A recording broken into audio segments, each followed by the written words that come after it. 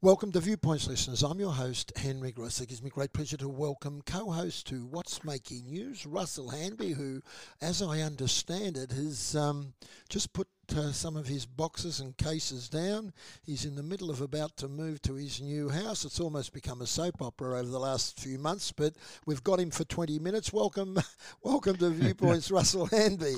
Thanks, Henry. Tell us, where are you at? It's turning into a soapbox. We should have made one of those YouTube videos, stories, because people put storyboards up there and anything can attract millions of... you might have even had people come and helped you move. Well, you never know, do you? How's it all going? Yes. Okay, a week tomorrow we move in, so got another week there, yes. A week tomorrow. So, any pangs you've got to leave a lot of memories behind. Yes, yes.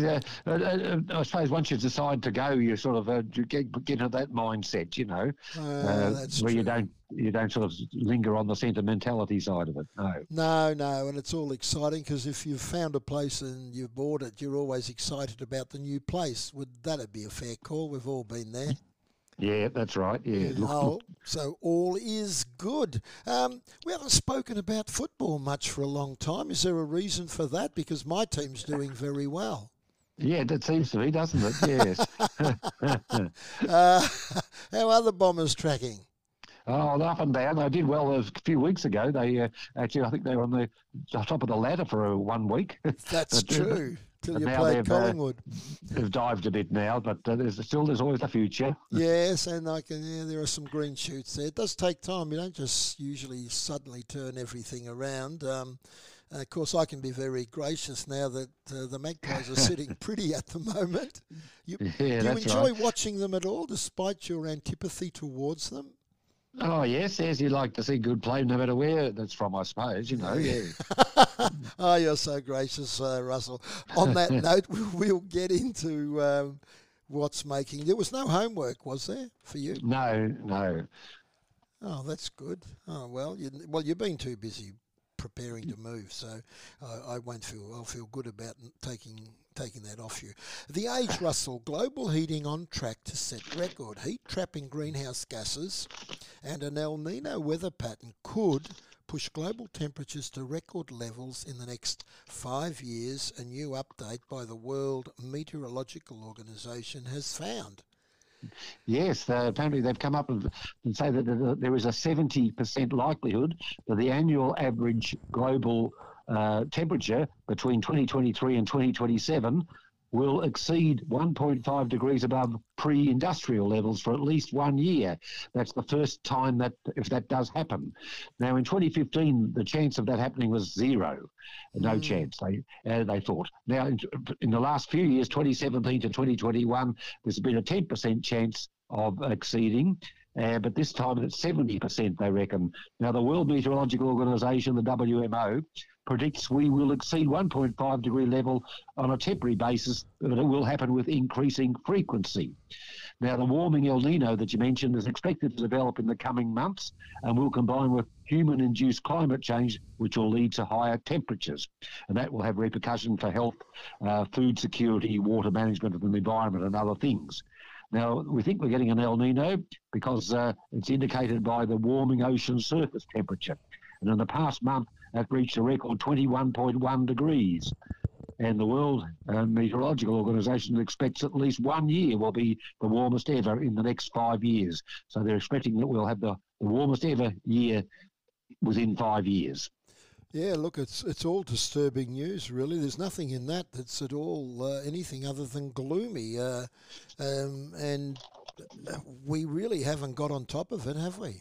No, it's a case of how we do it too. People have tried and talked about various things with the greenhouse gases and cutting out on fossil fuel, but it's still not leading to a great change, is it, yet? No, I mean, there's, and we see it in our own country, there's substantial resistance from some quarters of the community that just, they either deny it exists or they deny that human intervention is causing the majority of it, or they say that Australia's contribution is so small that nothing needs to be done. We've heard all those arguments. Meanwhile, the temperatures are going up.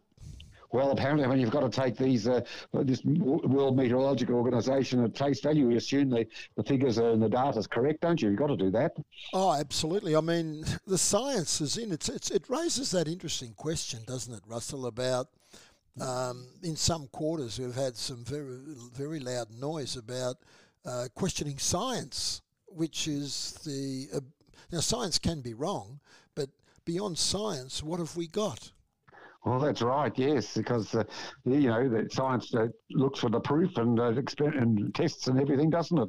And without that, you can poo-poo it, but it's a bit hard to see the logic behind it sometimes, isn't it? Well, that's what I always say. I mean, you did maths, science, so did I. I mean, in terms of objective evidence, scientific research conducted properly is our best opportunity, not people cherry-picking some obscure report by one person, peer-reviewed international research that's replicated is our best guide, and all of that information indicates quite strongly that the globe is warming and we've contributed to it. Yes, I think there's too much evidence over the years that's showing that. Perhaps early on people might have been a bit more sceptical, but, you can't refute some of this scientific evidence. No, you can't. Now, the other thing about an El Nino and a La Nina is that when we say it's going to be hotter and drier or cooler and wetter, it's uneven across the globe, isn't it? I mean, it's not just every single place will be hot and drought-like. Some will still have it it'll be at different rates, and some places it probably won't appear to be so. That's fairly true, isn't it? Yes. In fact, I did hear this El Nino. We are expecting hotter and drier, but on the other hand, we could have flooding as well. So it's not just black or white, is it? No, it's not just black or white, and it's also what other colour? Red. So red. I knew you'd throw that in there. No. Look, and it's an interesting one. It'll be interesting to see. Keep our eyes on what happens down the track on that one. Are you on your e-scooter yet? No, I haven't ventured out onto that. No. How about you? You went on one overseas, didn't you? Yeah, I did when I was in Chile. They were pretty prevalent in the San Diego, in the city there, and look, they seem to be working pretty well. I know they did have accidents and things, but they were a very much used resource by people who were trying to keep off cars or trams or trains. So, but here we've got a push to cut them. Tell us all about it. Yes, well, disability advocates are challenging Melbourne's e-scooter trial, lodging a complaint with the National Human Rights Commission in a move that could stop the hire rides roll out in its tracks, and the trial has been extended to October at the moment. Now, the discrimination claim alleges that the hire scooters and e-bikes breach disability rights, mainly because they're left on footpaths willy-nilly and restrict access for people with limited mobility or vision. Now, an organisation called Push Mobility, its director, Shane Hierarek, says that the City of Yarra is not doing anything to solve the parking problem on footpaths or the blocking of entrances. And any trial outcome could impact also on other councils like Melbourne City, the Port Phillip and the Ballarat councils in the rollout, which, as I said, the trial's been extended to October this year. Now, Mr. Hierarek, he also is going to lodge a complaint with the Victorian Ombudsman. Now, he also says there's a problem with reporting any scooters because you've got to be able to see in order to scan a code. And that's no good if you're impaired with the vision. Now, the Australian Human Rights Commission receives more complaints about alleged breaches of disability rights than any other complaint in that particular area about the scooters. Yeah, I suppose there's a point in that, I suppose, isn't there, really, you know? Well, yes, in the way it's been rolled out, but I agree completely with them. However, I don't think prohibition is the answer to it and banning them. I think the answer is like anything. Prohibition tends not to be too often the best solution. It's educating people and monitoring and managing the situation so that all parties can get the best of it. I mean, there's always people who do things that they shouldn't be doing, Russell. They break laws, they don't support each other, all sorts of ways. And the solution is you just don't carte blanche ban everybody. You've got to work on those people who are not doing it to convince them one way or the other that do things properly, because the greater good is that e-scooters could be a very valuable resource used properly, not just banned outright. That's right. I mean, and one council came up with not even having many more easier parking places for these vehicles. I mean, you'd have to have them fairly convenient to people. I think that's what people go to the end of where they want to go and just dump them there and leave them, don't they? That's been the problem. Correct. I mean, that's the whole thing. So you've got to build an infrastructure of facilities, resources, education, and also I guess incentives and or sanctions into a system that makes it work. And I think we've probably rolled them out without too much thought down those lines.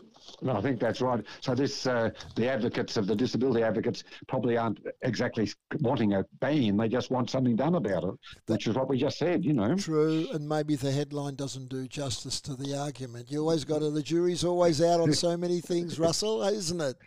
So many things. We need to take a short break. Can you hold the line, my friend? Yes, certainly.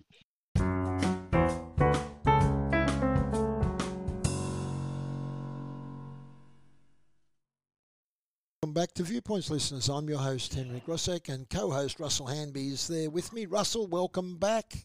Thanks, Henry.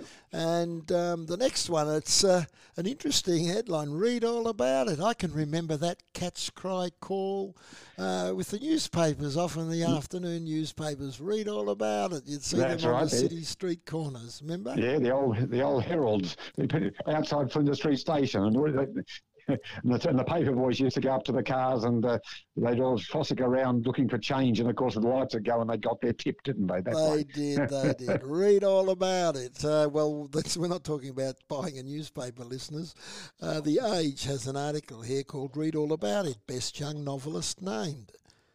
A savagely funny short fiction collection, a tender love story set in the 1950s, and a thought-provoking exploration of masculinity and sexual violence have been recognised in this year's Sydney Morning Herald Best Young Australian Novelists Award. It's always good to see young people leading the way in this, and there's some really great stuff there. Have you read any of those books yet? No, I haven't actually. Now, the winners are Katarina Gibson for a book called Women I Know, George Haddad for Losing Face, and Jay Carmichael for Marlowe. Now, each of these people win $5,000, which doesn't sound that much, I suppose, today, but it's a good incentive. Now, the writers must be 35 or under at the time of publication. Now, the judges were critic and novelists, Fiona Kelly McGregor and Bram Presser, and the Spectrum Sydney Morning Herald editor, Melanie Kembry. And they made some comments on the different works about Gibson's work, astonishing skills with the form, moving easily from actual to fantastical worlds, from sharp, straightforward prose to concrete poetry. And as for Haddad, rings with the sights and sounds of various locales in contemporary Western Sydney, giving new sights into sexual violence. And on Carmichael's work, which is based in post-war Melbourne, this crafted study of love between two men in conservative post-war Melbourne makes history immediate, every page pulsing with heart and sensuality. So there you go. Those three have done very well. Oh, absolutely. And they've written novels which are quite deep and thought-provoking. You know, they're and they touch on a lot of contemporary issues too, don't they? All three of them. Yeah. Yes, and it's interesting that they're very young, the people, by comparison, and they know pretty well what goes on in the 50s in Melbourne after the war. You know, they're well before they were born. Yeah, well, they could have done their research, 1, 2, which they probably did. Number 2 is we're all part of extended families one way or the other, and in many cases we do listen to the stories, don't we, of our grandparents handed down to our parents, etc., etc. I'm relatively familiar, Russell, with World War II because my parents, who are not with us anymore, they lived it in Europe in the 30s and 40s and pre-war. So the stories from them and the other friends and relatives that migrated to Australia with them in the 50s, we do have this hand-me-down oral culture, don't we? As well as that which is we can find in the history books. Yeah, yes, that's right. That's probably where most people will get it more easily that way, don't they? From the families and that. And, and there are. I mean, for example, First Nations people in our Indigenous community. That's a very rich oral culture in many respects, isn't it?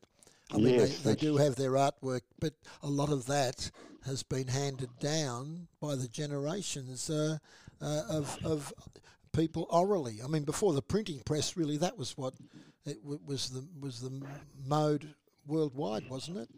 Yes, it was. I guess back even years ago, back to the early Egyptians and that. And of course, they did paintings in caves and things even then, didn't they? Paintings in caves. Music was another one. I mean, music's always been a great medium for connecting people culturally. Yeah, music and dancing to it too. Dancing's another one. Yeah, it's the arts is a very rich arena for both sharing and developing one's culture. Indeed, yes. Now the next one, Russell. You're lucky you're not trying to build a new house. No, construction's standstill. Sky-high construction costs have prompted developers to shelve thousands of buildings in Victoria, with experts warning they're unlikely to be built anytime soon, if at all. And this follows on the collapse of the big building companies too, we heard about in the last few weeks, doesn't it? There's been a 30% surge in residential construction that has caused development flatlining in Victoria. The residential construction costs have gone up 30%. True. Yeah, and there's $4 billion worth of work on approved homes has been stalled. Now, they reckon there's about 10,400 dwellings that got approval in the past 2 years.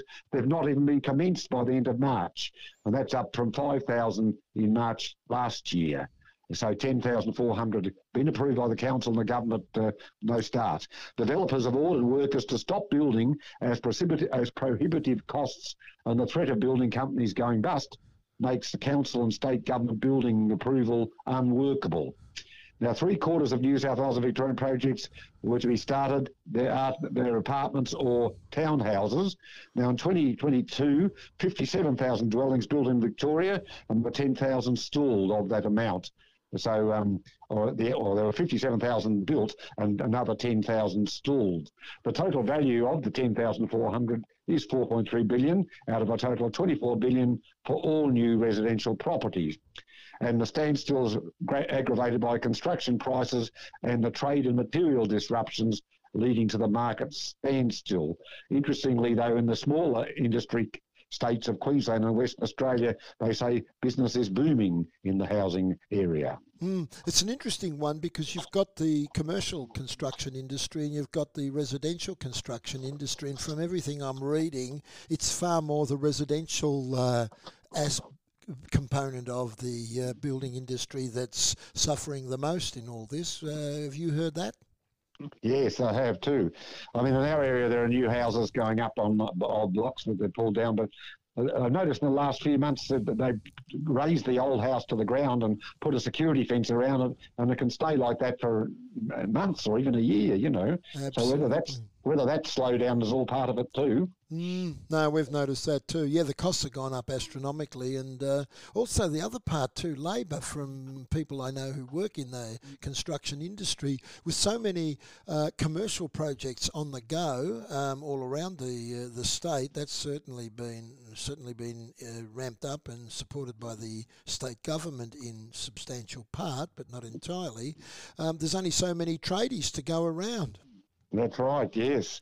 And even if you try to get sometimes an electrician, they're often tied up with commercial buildings, which, of course, are the big payers and bigger jobs, aren't they, usually? Absolutely. So the cost, to the person down the street to get a person to either really renovate their house or to build a new one, you got to find more dosh in your pocket or your bank account or your credit card or loan from the government, from the banks. So it's a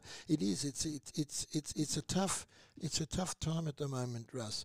Odd spot. We're nearly out of time. I thought I read this one. I have to say I read this one, and clearly I don't know the details of the court case, but I would have been surprised as a layperson if the court didn't dismiss the case. Would you agree with that, Russell? Yes, that's what I thought. I would have been more surprised if they had awarded the bloke what he wanted, I would have been very surprised at that, yes, absolutely. And then, of course, I was surprised by the man's view of things at the end of losing the case. That, I must say, gobsmacked me, but we will put our listeners out of their misery. Tell us the odd spot, Russ. Right, an IT specialist on sick leave for 15 years sued his employer for not giving him a pay rise. The man from Reading in England felt he had been treated unfairly by IBM despite being entitled to $100,000 a year for up to 30 years, even though he has not done any work for the company since 2008. Court dismissed the case. The man said he's not greedy, but is concerned about his family. So yes, well, clearly the court, from a legal perspective, and that was where their ruling would have come from where it would have come, didn't agree with him. But it's hard not to query the man's perception of things, I would think, Russell. So when I read it, I had to look at it. He said, you agree he gets $100,000 a year, don't you, for 30 years? That's what Look, if the education department paid me another $100,000 for the next 30 years and I wouldn't have to work, I'd probably send him a Christmas card. Yeah, just present just present the medical certificate every now and again. Yeah. Absolutely. Well, that takes us out. Russell, you have a good weekend. I know you're almost on the move. Is it another week or a couple of days? Another week, yes. My daughter's coming down from New South Wales to give us a hand in the last few days, so it's all happening, yeah. Oh, wonderful. Well, you take care and we'll catch you sometime this time next week. Righto, I'll find a little spot for us, yeah. Absolutely. That was Russell Hanby, What's Making News, and good luck to him in his move, which has been going on for some considerable time. You have a great time, listeners, and I hope your weekend is an enjoyable and peaceful one.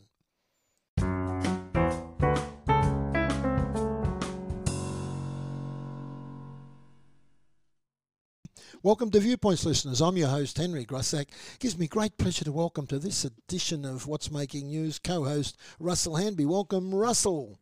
Thanks, Henry. How are you?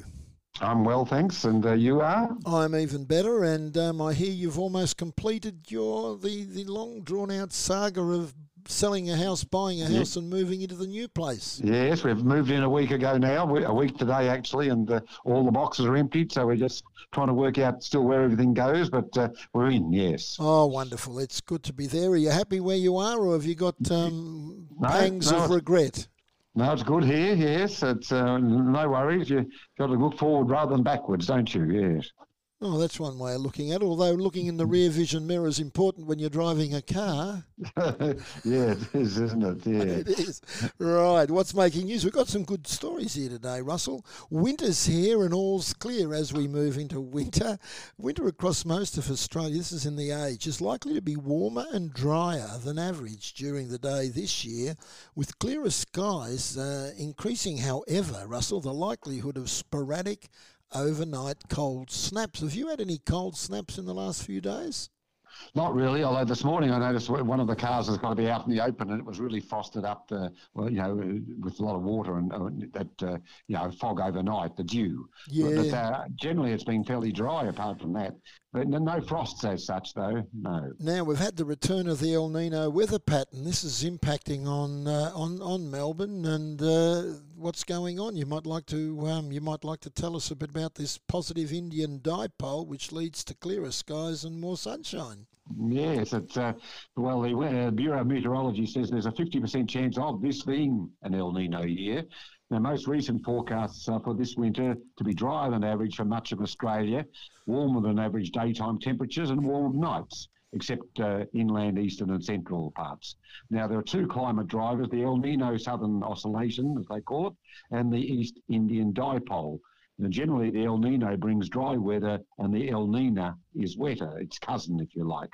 Now, clearer skies mean, as we said, occasional cold nights and frost.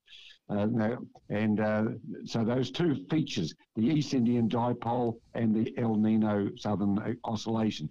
Can you explain the East Indian Dipole, perhaps, Henry? Oh, I think you can do that. You've been reading up on it better than me. Well, it was a bit complicated. It seems to be affecting the Western Australia and pushes the winds in from there a bit or something. And that in conjunction with the El Nino gives us this weather pattern, So what happens in our side of the continent with all of this?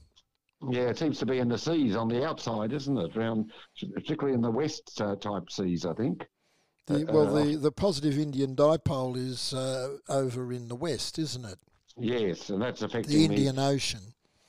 Yes, so that affects the weather, and that I guess pushes across the continent, I guess, doesn't it? Yeah, I think the challenging thing is that you've got competing different changes, haven't you? You've got the positive Indian dipole, which works in conjunction with the East India dipole, and of course the two climate drivers, as you said, are the El Nino Southern Oscillation and the East Indian dipole, and they're not always in sync in the same way, which means that you can have an El Nino or a La Nina, and depending on how those things and the strength of those things, a strong or weak El Nino or La Nina. Does that make sense to you? Yeah, I think so. Yes, it's a positive East Indian dipole, and it occurs on the western side, unlike the El Nino, apparently, with moisture moving from the region around Indonesia and spreading towards southern Africa. And during a damp year, winter cold fronts drag moisture across Australia. But a positive Indian dipole makes this less likely to occur. So it's a little bit complicated to explain, but those two influences apparently are going to affect our winter, aren't they? Absolutely. And the climate change is also shaping Australia. We talked about this, I think, last time. And global climates in April, the global sea temperature was the highest on record, and the coral sea surface temperature was the second highest. And Australia actually has warmed up 1.47 degrees between 1907 and 2021, so just over 100 years. Yeah, and look, I think what we've been saying sounds like a lot of technical meteorological information. Are we any clearer? I think we are. I don't think we've made it clearer, but trying to do that now, Russell. Now, to declare an El Nino season this year, 4 conditions need to be met. The first two, warmer ocean waters accumulated near South America, and international modelling forecasting it will occur. Both of those have taken place. So 2 of the 4 have been ticked off for an El Nino, which is hotter and drier for most places.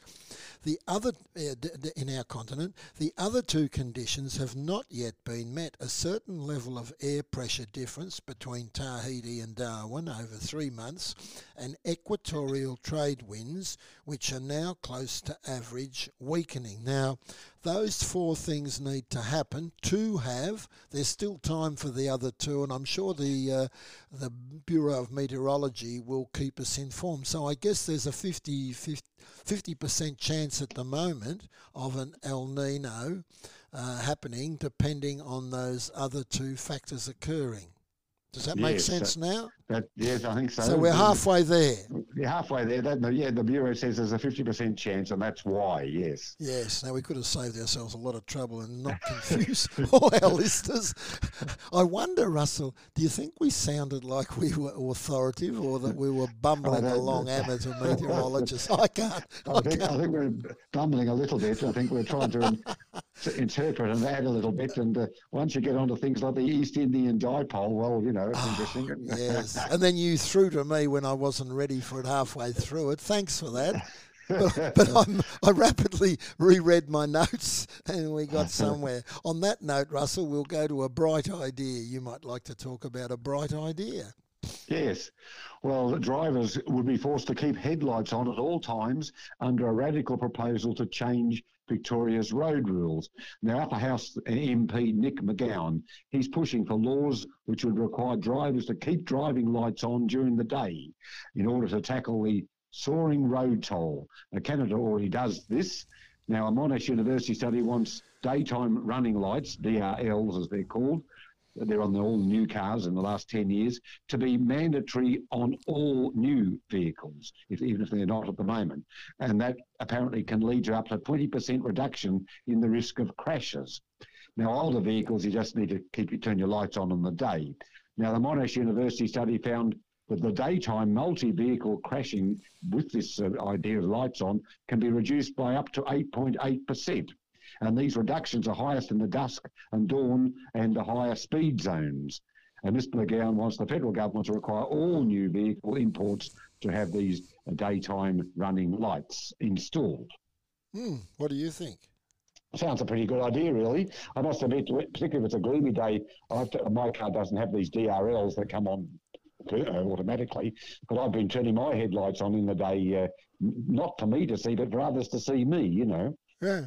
No, look, if that studies has got efficacy, an 8.8% reduction would be most welcome, Russell, and any reduction would be welcome. Of course, as Premier Andrews said, there are other factors also that need to be taken into consideration. Speed, tiredness and drink driving are factors which between them add up to far more than the 8.8%, don't they? And if we could impact on speed and people driving under the influence of drugs or alcohol, or driving when they're extremely tired, those sorts of things would make that number even less, and more significantly so.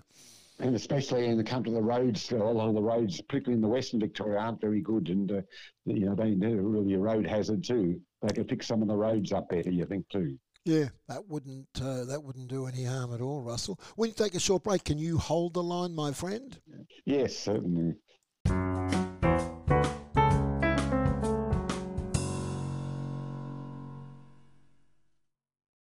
Welcome back to Viewpoints, listeners. I'm your host, Henry and Russell Hanby. Have you had that break, my co-host? Are you topped up, ready for the second half?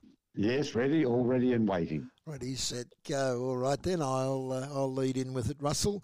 Endometriosis research discovery. This is in The Age, another example, and it's quite heartening. We seem to find them every week. A team of Australian researchers has become the first in the world to successfully grow tissue from all types of endometriosis, paving the way for new research into the effective treatments and more targeted diagnoses for this very debilitating condition, Russell. Another Australian research breakthrough in medicine.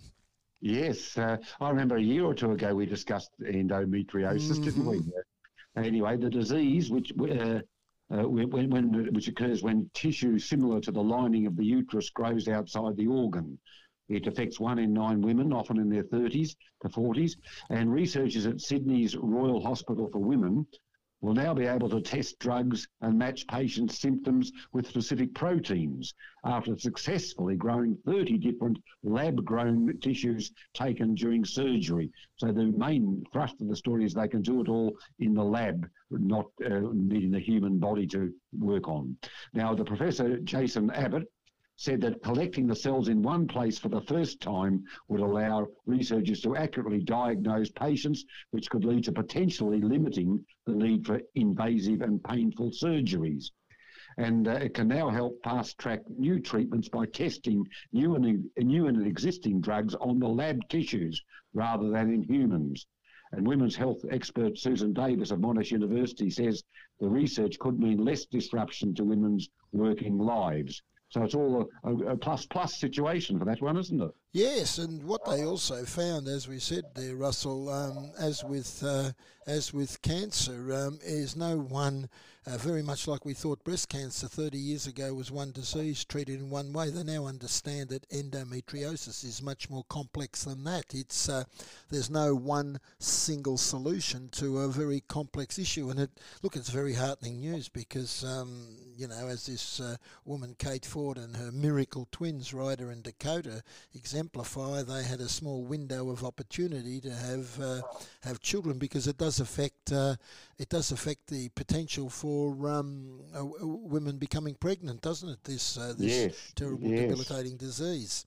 Yes, and apparently because you say it comes in different varieties, as it were, they're very able to sort of isolate these in the lab now and work on with a drug treatment for each specific item, and hence much better, much good outlook, isn't it? Yeah, and the study that found that the highest, it's interesting, prevalence of endometriosis was among women aged 35, Russell, to 39, and having the disease was, quote, associated with a greater likelihood of poor to moderate workability. So debilitating certainly is a feature of this disease, and it's so good that for a lot of reasons, as always, that we've made another great breakthrough.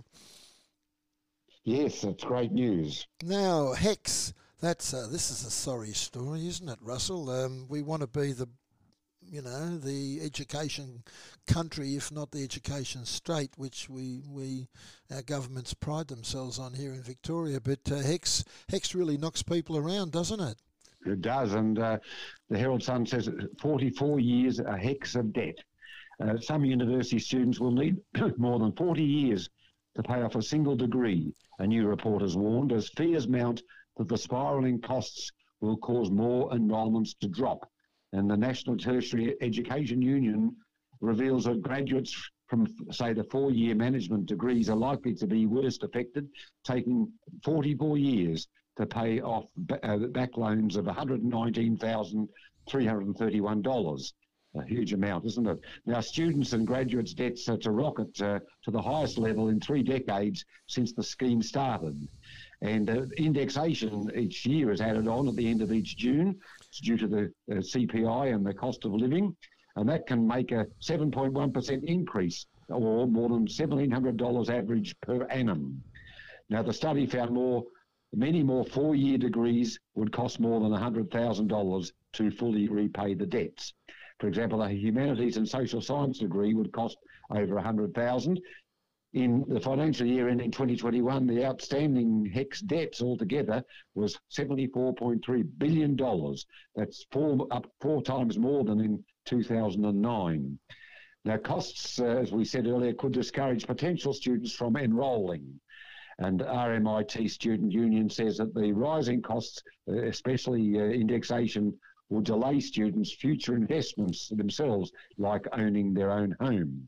And on top of that, Swinburne, the Student Union, wants a cap on indexation for students. So it's a lot of money they've got to pay back, isn't it? Yeah, look, it's interesting, Russell. I go back, I was so fortunate we didn't have HEX in our time. Taxpayers paid for our degrees in that sense, and I wouldn't have been able to go to uni. It's as simple as that. I'd like to think that many people, I'm just one of many, who by taxpayers paying our fees, we've paid it back in the work we do. In there's so many different degrees that we've got, and if you look at it as an investment in the education of the people, it's then paid back to society in the productive work that a well-educated workforce does. And so many people won't have that opportunity. And having this sort of debt for, what is it, 44 years in some cases, not all, is that the sort of incentive we should be having to have really a highly educated population? Not, you wouldn't think so, would you? I know, and it cuts in after a certain, when they earn a certain amount, doesn't it? So, I don't know whether the 44 years starts when they first repay or from now, but even so, yes, I was the same with you. I had so-called free university education, I suppose you call it. I even had a paid studentship Me to do too. teaching. Yeah. Which wasn't a lot, but it was enough to, much better than people who didn't get it, wasn't it? Well, yeah, exactly. I couldn't have gone to uni without a studentship in the first place. No. This, of course, segues into the teaching profession, which at the moment it's very hard to find people wanting to go into teaching or even stay in it. There's a lot of factors in that, but my view is that education is an investment for both personally and for society, and you want a well-educated society, and you don't want them crippled by debt for many years. And I think it all depends on your philosophy, and universities now are run like businesses, aren't they, really? And it's you got to pay for it, and we're now seeing the consequence of it. I mean, people can debate this topic till the cows come in, so to say, if you're living in rural farmlands, but and you won't get an answer. It just depends on what side you take. My view is we as a society shouldn't be putting students through this sort of situation, which at the end of the day, I think is a disincentive to go to tertiary education, and secondly, it really cripples the life, I guess, quality of so many people who end up being crippled by debt for a long time. I don't think that's of great benefit, and it's a disincentive to do it. No, that's true. And also, if people decline from going into university study, then ultimately we won't have the experts of the future, will we? That we need. Yeah, and I don't think Australian society has been disadvantaged significantly at all. I think it's been benefited by the fact that taxpayers invested in the education of our young in the way that they did back in the 1970s and early 80s. So I think we need to have a rethink about the whole thing. Russell, moving on to the odd spot, depresses me when I think about how we're not doing things that benefit society through education in the way we currently have our systems set up. The odd spot, this is interesting, isn't it? I'm not sure that the owner of the car's very happy, though. No, I think I might have seen it on the weekend news, actually, the picture of this. A BMW driver in Cornwall, England, has learnt the hard way where not to park after their car was left on the beach, only to wash out to sea. Lifeguards quipped, "You can't park there," as incoming waves picked up the vehicle and transported it away from the shore. The car was taken out a considerable distance. It was recovered, but likely to be undrivable. Why would you park your car on the beach? And that's pretty silly, isn't it? If the tide's out. Yeah, I don't know why they'd go on the sands, even and leave it there. Yeah, leave it there. So that's just weird. So you could argue that's the consequence of being silly, isn't it? Yeah, and with all the electrical gadgetry to cars now and computer chips and that would probably be the end of the car, wouldn't it? That's right. Not like your old FJ Holden that you could probably dry out and put a new spark plug in and away you go. Yeah. No, I think this is a write-off. All the everything's computerised these days, doesn't it? Oh, yeah. So anyway, as they said, they've learnt the hard way, haven't they? They have indeed. And a BMW, that's not exactly the cheapest model of car, is it? No. There could be, up to 100,000 or so, can't they? Some of them. Well, have you ever had a BMW? No. Have you? No. We own an Altima, which is the superseded version of the supersedes I think it was the Magna. Remember the old Magnas? Yes, yeah. They were good cars. Yeah, it's a nice car. That's my wife's car. I've got a Pulsar, so she's got the good car. I've got the good car, but it's not quite the same. What have you got as a car? Well, we got two Toyotas. I got a Camry, and my wife's got a Corolla. We had Corollas. We've had 3 Corollas over the time. They're really good. Yeah, but we're going to downsize cars too because we don't tend to need 2 cars. We can get away with one, and rather than keeping one outside of the garage, we can put one in. So that's our little trick. They were a good car. We had a Corolla too for a while. They were a good, solid car. They often got good reviews as being value for money cars, didn't they? They weren't the dearest car, but they were good for their price. Yeah, and reliable and easy to drive. And yes. Yeah. Interesting. Well, time's got away from us, Russell. Well, I'll let you go away and enjoy your new abode. Is that the correct word? Yes, I think we're getting a bit of furniture coming today, so that'll be good, yes. And we'll catch up again same time next week. All right, we'll look forward to it, yes. It's Russell Hanby, What's Making News, great co-host. He's got plenty on his plate at the moment. Have a great weekend, listeners, and we will speak again next week, same time.